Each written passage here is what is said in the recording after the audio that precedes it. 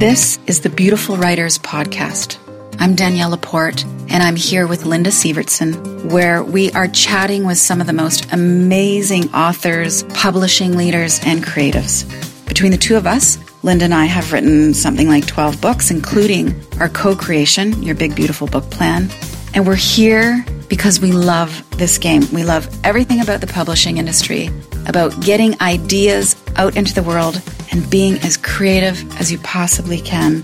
This all started with us interviewing some of our favorite agents and fellow authors for a membership group that we have called the Beautiful Writers Group. And because we don't believe friends should let their friends write alone, we are sharing the interviews with you. So for the next 45 minutes, because 45 minutes is a new hour, we will be digging deep and going for the light. Welcome.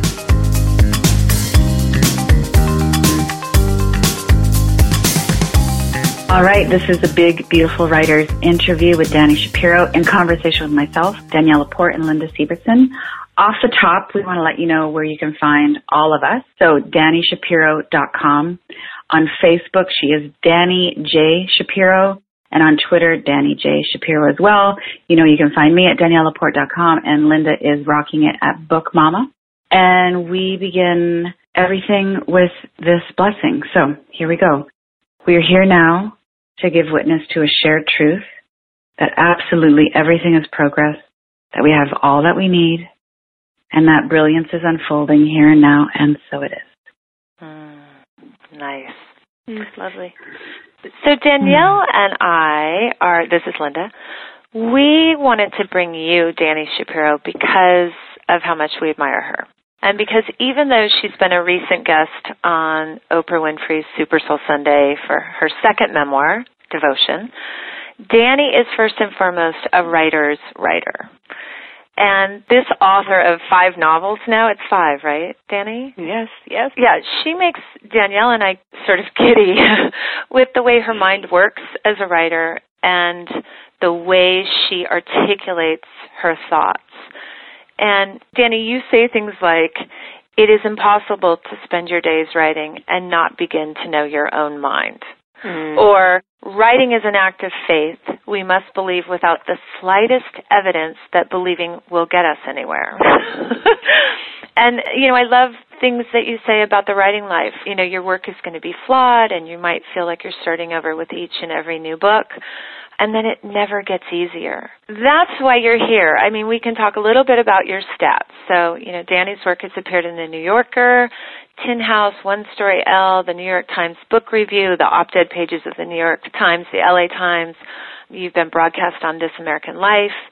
You've taught writing programs, which is astounding to me, at Columbia and NYU and the New York School and Wesleyan University, and then you're contributing editor to Condé Nast Traveler. I love those pieces. But I think, you know, back to the writer's writer. You live in Litchfield country in this incredible home in Connecticut that looks like a writer lives there, and you've got this long, winding drive.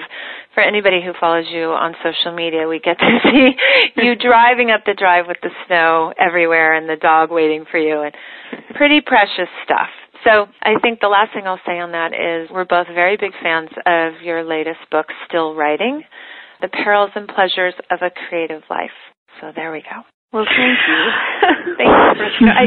It's funny listening to that because whenever I'm introduced and I hear the list of things I've done, I sort of, you know, I know that I've done those things, and I kind of can hear the way the list must sound to someone hearing it. But at the same time, the dailiness, you know, the daily practice, the daily struggle, the at times really difficult, you know, just periods of time of despair and of being stuck, and truly it doesn't get easier. I mean, I think that's like one of the most important messages that I have for writers is don't think that if you have X, Y, and Z, like I'm here to tell you I've had the X, Y, and Z. Yeah. And I'm incredibly grateful for it, but it actually makes absolutely no difference when I am sitting and facing the blank page. It really doesn't. And that feeling, I mean, one of my best friends won the Pulitzer Prize 2 years ago, And, she doesn't get up in the morning and think while she's brushing her teeth, hey, check me out. I won the Pulitzer. I've actually done an informal poll among a whole bunch of my, really super successful friends, not just artists, one who's the editor-in-chief of a huge magazine, there's different kinds of people, and said, do you wake up in the morning and when you're brushing your teeth, do you think, check me out, I'm this person, If I could curse on the radio, I would say exactly what I say, but hey, I'm so-and-so, blankety so-and-so, And everybody just looks sort of stricken and horrified at the very thought that they would ever think of themselves that way, because if you're an artist, or if you're doing anything that's important in the way of connecting with your internal life or with other people, the minute you would ever start to think that way about yourself, you're done. Yeah. It might feel good for a minute, but it would be really bad. It's not good for longevity, career longevity. Well, Dani, because this is us, you could say, I am Dani fucking Shapiro. Absolutely. I was hoping you would interject that, too. I'll be going somewhere with my husband, about to go give a speech or something like that, and right before I leave him to go into the green room or whatever, I will say to him, just say something good. I need something encouraging. To say a little bit of something encouraging, and he'll look at me and say, "You're Dani fucking Shapiro." I'm that's actually not helpful. He doesn't know how the female brain works. That might work for men. It's you look pretty, honey. Okay, thank you. Yeah. You smell I like your shoes. Well, one question that I wanted to ask you is about those albeit them fleeting. When was your first I did it, I pulled it off moment? You're just I've arrived. I know this isn't going to last, but I'm just going to sit here for 5 minutes because I arrived. The first, what just came to mind when you said that was when my fourth book, Slow Motion, which was my first memoir, was coming out. I went down to the newsstand on Broadway. I was living in Manhattan, and I lived on 92nd and Broadway. And I went down to the newsstand that would get the magazines first, because I knew that there were going to be certain pieces written about me, coming out in magazines. I had no idea what, and I knew that Vogue was covering the book in some way, but I didn't know what. And I opened the magazine. It was the issue that I knew that the review of Slow Motion was going to be in, and it was a 2-page spread written by the memoirist Mary Cantwell, who was a hero of mine. She was an amazing literary memoirist, and it was this beautiful review, and there was just something that was so much bigger about that than what my imagining had been, and than I could ever have imagined. So that was a moment. There have been many moments. There was the moment that I held my first book in my hands, and it was a book, it was a real book, or there was the moment that I got my teaching job at Columbia, and I thought, wow, I cannot believe it. I had dropped out of high school, and, I left high school a year early to go to college, so I didn't have a high school degree, and then when I dropped out of college, my seminal degree at that point, at the age of 22, 23 years old until I went back to college, was the 6th grade of the Solomon and Schechter Day School in Union County, New Jersey. I did not think of myself as somebody who was ever going to become a professor at Columbia University, and then there I was. So, there are just these ways in which, I think a lot of women feel this way, where our younger selves are kind of looking at the selves that we've become, or the selves that we've become look back at our younger selves and just think wow, honey, check this out. Look how far I traveled. Who knew? Who knew this was possible? Did you think it was possible? No, absolutely not. No, I really didn't. I put one foot in front of the other at a certain point in my life, which really was when I was 23 years old. I was really kind of a mess and was having an affair that I've written about quite a bit. I wrote about in my first memoir with an older married man who was a real sociopath. Of course, I did not know that. That's nice. And, it was just it was all just drugs, sex, and rock and roll. And I had dropped out of school, and I was sort of half-heartedly acting in TV commercials, and I had a little role on a soap opera. I was so lost, living the wrong life, not the life that was supposed to be my life somehow, but yet it was my life. And my parents were in a terrible car accident when I was in that state, and my father was killed in the car accident, and my mother was very badly injured. And that devastating accident is actually what saved my life and turned my life around. And I went back to college, and I stayed, and then I went to graduate school, and I stayed. And I think so much of we reverse engineer our stories all the time, right? Like somebody will say to me, like, did you always know you wanted to be a writer? I didn't know it was possible to be a writer. I always wrote. I think I always was a writer, but I didn't know that was something that someone could grow up and be. And so when I started taking those steps in college and graduate school, writing my first novel, I was sort of writing for my life. And I had an awful lot to prove to myself. I felt like a complete and total screw-up. And I had a lot to prove. And so in those early years of writing, it really had to do with sort of climbing out of this place that was very dark and grim that I had found myself in, or that I had put myself in. You know, Danny, you and I are sort of new friends, and we share something, which is the accident. I call it the accident in all caps. And mine was an earlier generation. So my grandfather was killed in a car accident. He was coming to visit my father, and so my father's father was killed instantly, his little sister was killed instantly, and his mother was in a coma for weeks, and she never fully recovered, like your mother. So for me, what that did for me growing up under the sort of headlines of the crash that were everywhere in the newspapers and all around, saved forever in the memory books of our family, was it gave me an incredible understanding of the fleetingness of time. And so I'm assuming that for you, you take the worst thing that's ever happened in your life and you used it as the fuel to create the rest of your life. And do you see, I think you probably see this a lot with your clients. I see this too, and, we both teach retreats. But the people that sometimes have the most success are the ones who are fueled by this understanding of this fleetingness of time. Yeah, that's beautifully put. There's a moment in my memoir Devotion where I write about the people who actually really don't hold the understanding that life is fragile. Yeah. Like, the ones who are just, don't make that assumption. They just don't live that way. I don't count any of those people among my closest friends. I don't know how to... It's not that I don't like them or I don't... The fat, dumb, and happy people? I envy them a little bit, but I sort of feel like always. It's just not...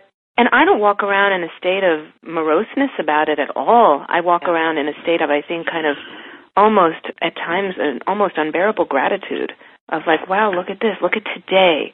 I don't know if it's going to be like this tomorrow, and it wasn't like this at other points. And, the other shoe will drop someday. That's what life is. To love someone is to become able to lose that person. But very much the feeling in teaching and in thinking about writing, and writing memoir in particular, that feeling of what do you do with what you've been given? What are you going to do with it? I was absolutely fueled by the loss of my father, and by that period of time there were a number of deaths in my family as well, and rifts in my family. Like the whole family just fell apart, and I was really kind of on my own in many ways. And I suppose that there could have been another way of dealing with that, but that other way would have tugged me under, like an undertow, and I would never have survived it. And so kind of coming out with that feeling of, and it really has changed over the years. I don't feel that feeling I had as a young writer of, I have something to prove. I have things I want to accomplish creatively. I have a feeling of, every time I finish a book, of not knowing, I've only known how to write that book. I don't know how to write the next book. We know how to write the book that we're writing, or we know how to write the book that we've just finished writing. That's why I think it doesn't get easier. But that feeling of, I want to be better with each book. I want everything that I do, because look, let's face it, there are easier ways to spend a life than alone in a room, facing the blank page or facing the blank screen. At one point in Still Writing, I say, the page is your mirror. You're constantly coming face-to-face with your own resistance and fears and demons, whatever's there, you're coming face-to-face with it because you're either avoiding it or you're going there. And so why do that unless it's with this feeling of, I'm going to make art out of this, I'm going to make something new out of this, I'm going to make something that's going to touch another human being out of this. A friend of mine who is not a writer feels sorry for me, and he says to me all the time, I'm just fat, dumb, and happy. I feel sorry for you, for the need that you have to express yourself. You never get to rest. He goes, I can turn on reality TV and chill out and not have to think about anything till the next day. And you're on this never-ending quest to express. So I thought that was interesting. You said how sometimes you feel that jealousy. I think, Danielle, you've expressed that as well, right? There's not total peace being a writer. Yeah, I'm constantly dissatisfied. Well, there's this great quote that you both might know that Martha Graham wrote to Agnes DeMille, the choreographer who had choreographed the ballet sequence in the musical Oklahoma, and she's getting all this praise for it, but she really didn't think it was her best work, so she was really bummed. She really felt like she was getting all this praise for work that wasn't that good, and the work that she thought was her great work was being ignored. And her best friend, Martha Graham, wrote to her, and Martha Graham she said a number of things. She said, keep the channel open. No artist is pleased. There is no satisfaction whatever at any time. There is only, and this, Danielle, this is what made me think of this when you just said that, there is only a queer, divine dissatisfaction that keeps us marching and keeps us more alive than the others. Yeah, I think your fat, dumb, and happy friend doesn't get to be more alive than the others. Right. But he's not experiencing that queer, divine dissatisfaction. But that whole idea of there is no satisfaction whatever at any time. I remember reading that and being comforted by it. Yeah. Me too. Yeah. Me, absolutely. Yeah. Okay, so Linda and I, we agree on a lot and we disagree on a lot, which is why we're an awesome duo. Okay, so when Linda looks back at her body of work, she thinks, that's pretty good. Wouldn't change a thing. When I look back on my body of work, I think I want to burn everything that I wrote before noon Pacific time today. So it's pretty good versus you just want to burn it and shave your head. Where are you on that scale? Well, Raymond Carver, the great short story writer, used to get up and give readings from his published books with a red pencil in his hand. I would say that I am closer to the Danielle camp on this. I don't go back and revisit much. Yeah, me either. That's probably my secret. And I also, my first 3 novels, I really feel like I was learning how to write, and they were published, all of them. But they're my books that are out of print. Many people actually think that Slow Motion is my first book, and I don't tend to disabuse them of that because it sort of feels like it's my first book that I stand behind. But even so, I stand behind it, but you know what book I think is really good of mine? The one that I'm writing right this minute. Or not even really good. The one that I love is the one that I'm working on. Yeah. Anything that I've written before. Look, we never finish books. We reach a point where we've made them as good as we can with the tools we have at the moment we have them. And so could any book benefit from being put in a drawer for another year and then pulled out again and looked at with cold eyes? Probably. But at a certain point you say, it's time for this to go into the world. I've taken this as far as I can. But that doesn't mean that it ever feels, the one book of mine in recent years, it was a novel. As I was working on it, I was really loving it. That's the one that ended up in it. I put it away. I loved it right into a corner. I loved it right into a brick wall. I lost it. So I've learned that it might have been fun to love it as I was loving it, but it wasn't actually good for the work itself. You talk about the daily habit, the discipline. Do you still write 5 days a week during regular business hours? And then everybody listening wants to know, what do you do on the days if you don't feel like writing? When I'm working on a book, that has always been my rhythm, is, 5 days a week, 3 pages a day, 15 pages a week. There are bad days and there are better days, but really that being kind of the rhythm of just wanting to be working be in step with the rest of humanity, not be working in the middle of the night, not be, working on a weekend or whatever. But I've got to say, to be completely honest, that I think that all of our lives have sped up so much, and there's so much more that is demanded of us, or I feel there's so much more demanded of me, my travel schedule, my teaching schedule, my writing essays for publication, all of that kind of stuff makes the steadiness of that kind of work increasingly elusive, and it makes it all the more important to find that rhythm, to find that daily rhythm. I think in the past 6 weeks I've spent 4 nights in my own bed. That's not conducive to diving deep and doing the real work, and just about every writer I know is facing that dilemma because you can't operate at the speed that social media and the internet and just the speed of life in 2015 has created and do that really powerfully internal work. So can you talk briefly about how you're getting it done? How do you nail those deadlines? Because I know some of what your deadlines are, and they're daunting. So do you have a schedule? Like, what do you do to nail it? Well, with deadlines for shorter pieces and things like that, I think those don't feel like as much of a problem for me because I look at what I have to do and I create conditions around myself so that I can get it done. I try not to sabotage myself. Like, for example, I'm not going to go to a cafe to write that I know, like my local cafe, if I go there and sit down to try to write, 20 people I know will walk into that cafe. I live in a small town, and they'll plop themselves down across the table from me and say, so, what are you working on? What's going on? What are you doing this summer? And so I'm not serious if I'm doing that because I won't be able to do the work. So, like, finding the conditions. Like, Linda, the last time I saw you, I was in L.A. I was staying at a friend's guest house. Yeah. And the conditions in that guest house are ideal for work. And I really got a ton done while I was there because the pictures were heavenly. I was like, I want to go. It's an amazing place, and it's very secluded and very quiet, and no one was going to bother me, and the phone, if it rang, was not going to be for me. So finding ways to make the time sacred and to really mean it. I think what's harder for me these days is embarking on a next book and the kind of long periods of concentration, uninterrupted concentration. I mean, I think that's what's harder and harder to come by is the lack of interruption, and it's so essential. So, like, for example, I know that I have most of the month of April and May. I know that if I don't schedule, if I don't accept invitations, and I just say no, and I just create that quiet around myself, I will be able to accomplish an awful lot in that period of time. Or knowing that I have 2 weeks in June at a writer's colony on Whidbey Island, off the coast of Seattle. In a cabin, by myself. But, I mean, I'm living for it. It's like a bright spot on my calendar, but it's also I said to my husband the other day, I need to, write the word no on a very large piece of paper and put it somewhere where I look at it, because the invitations are so flattering and so wonderful.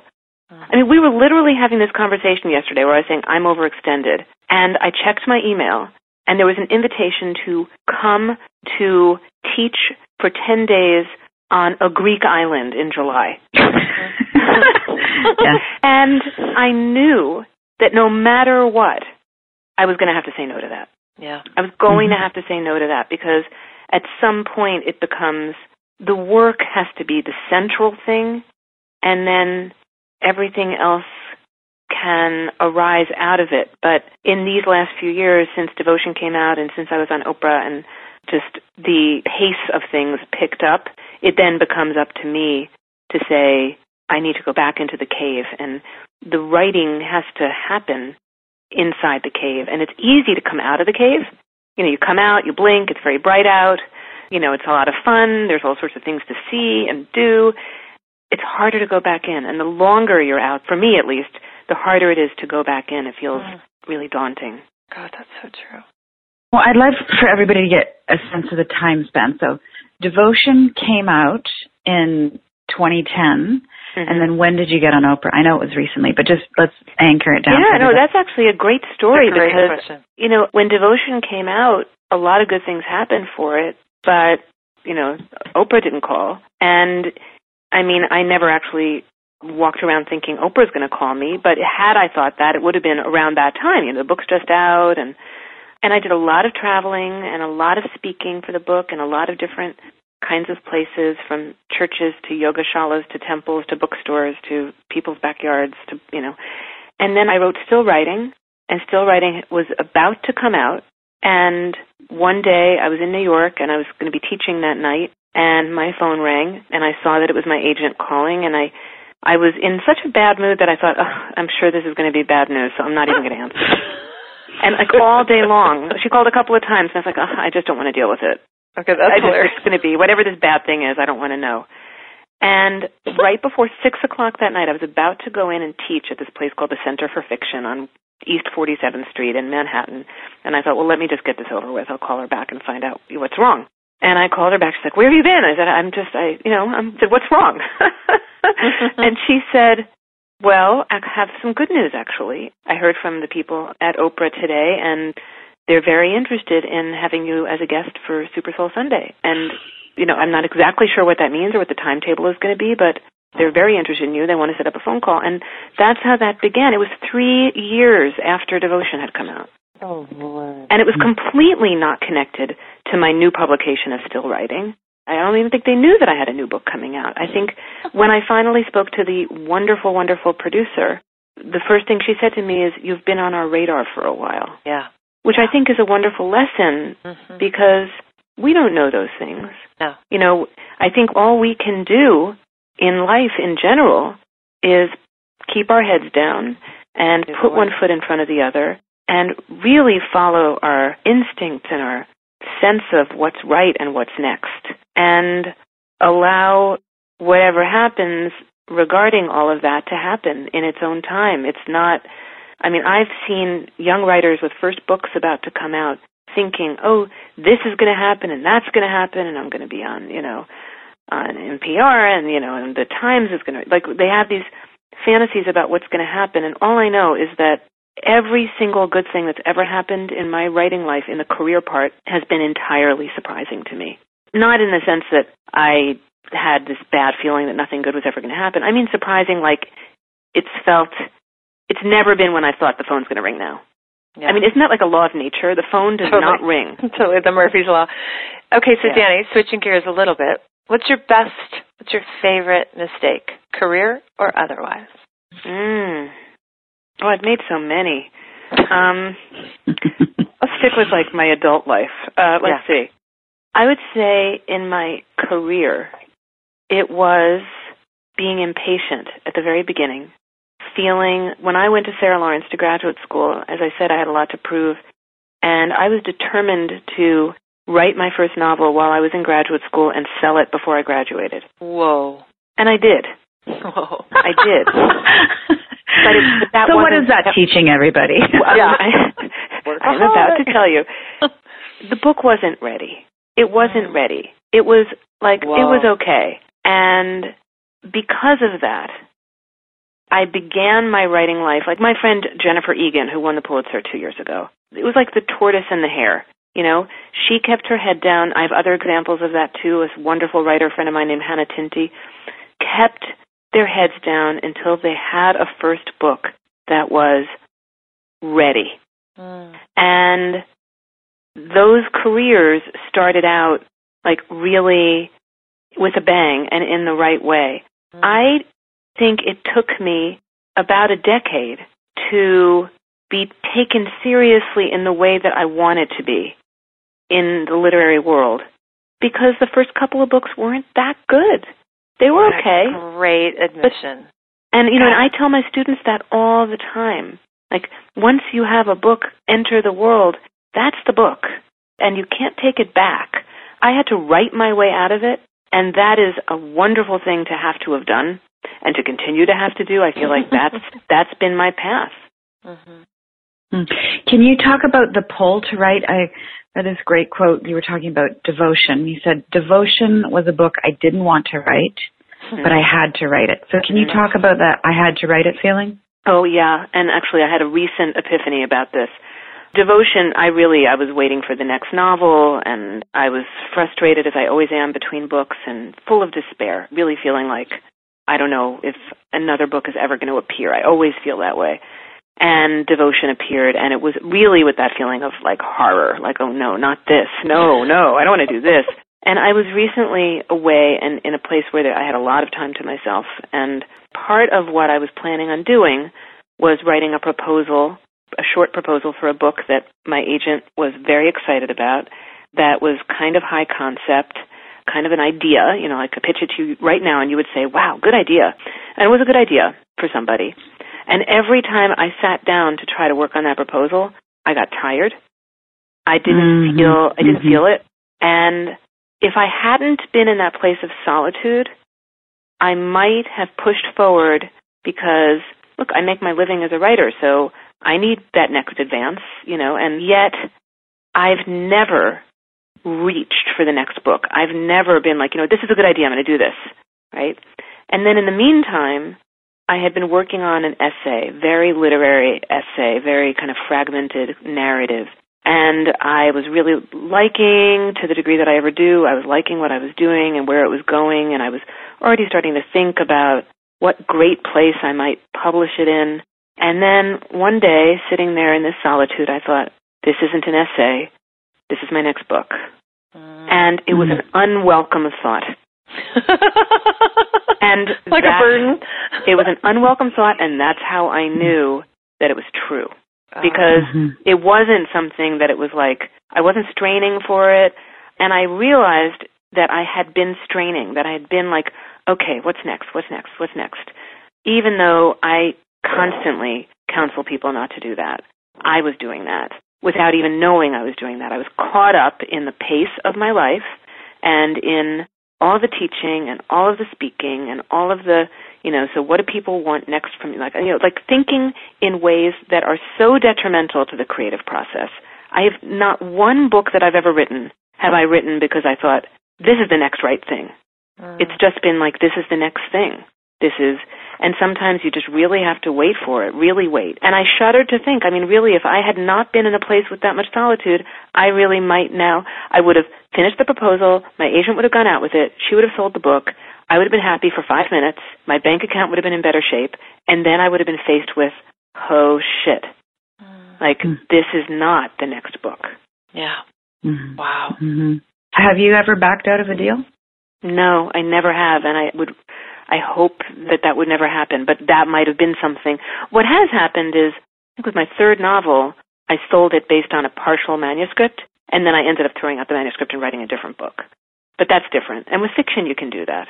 With nonfiction, it's like, wait a minute, we bought this idea.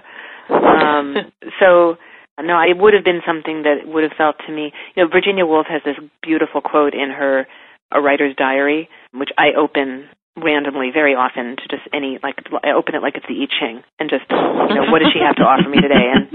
And one day I opened it and the phrase that leapt out at me was, one longs for a device that is not a trick. One longs for a device that is not a trick. And what I realized about the book that I was thinking that I was going to do next was, it was a trick.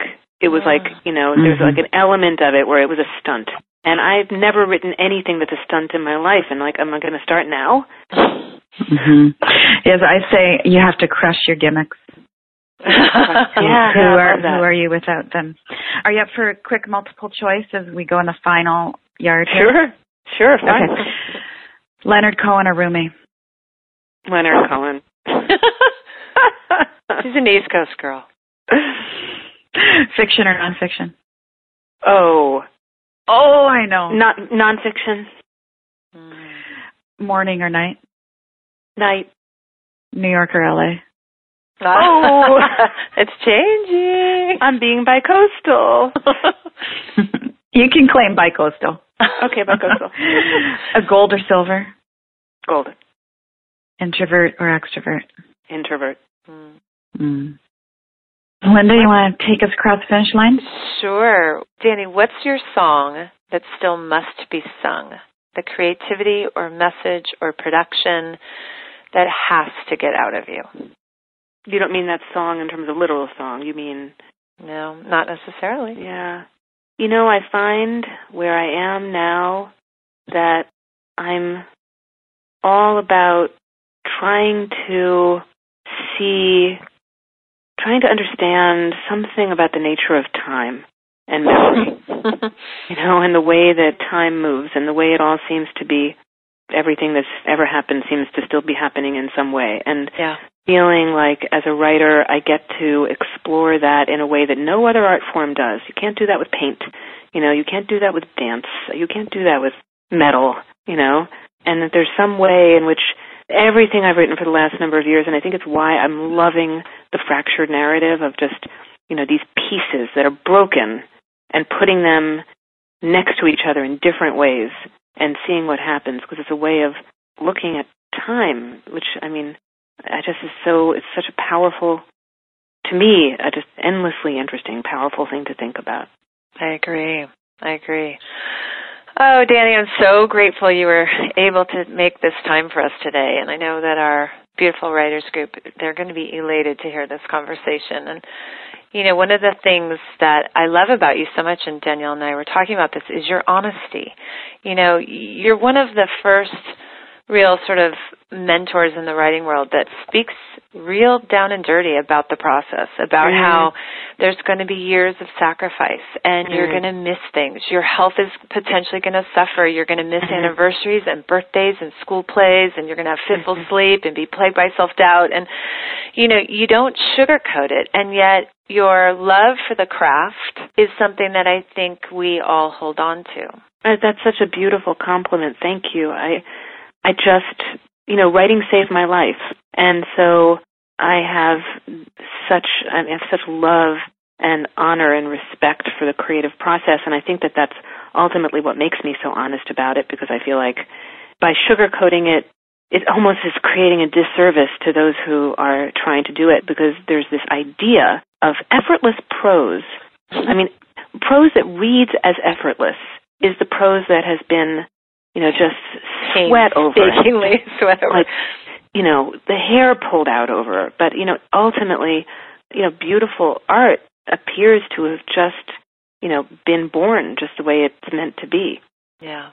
This was juicy. This is like a great, warm, awesome lunch on like a really cold day. Very nourishing. I think everyone's going to be really nourished. Good. I want to close with a Dani Shapiro quote for everybody.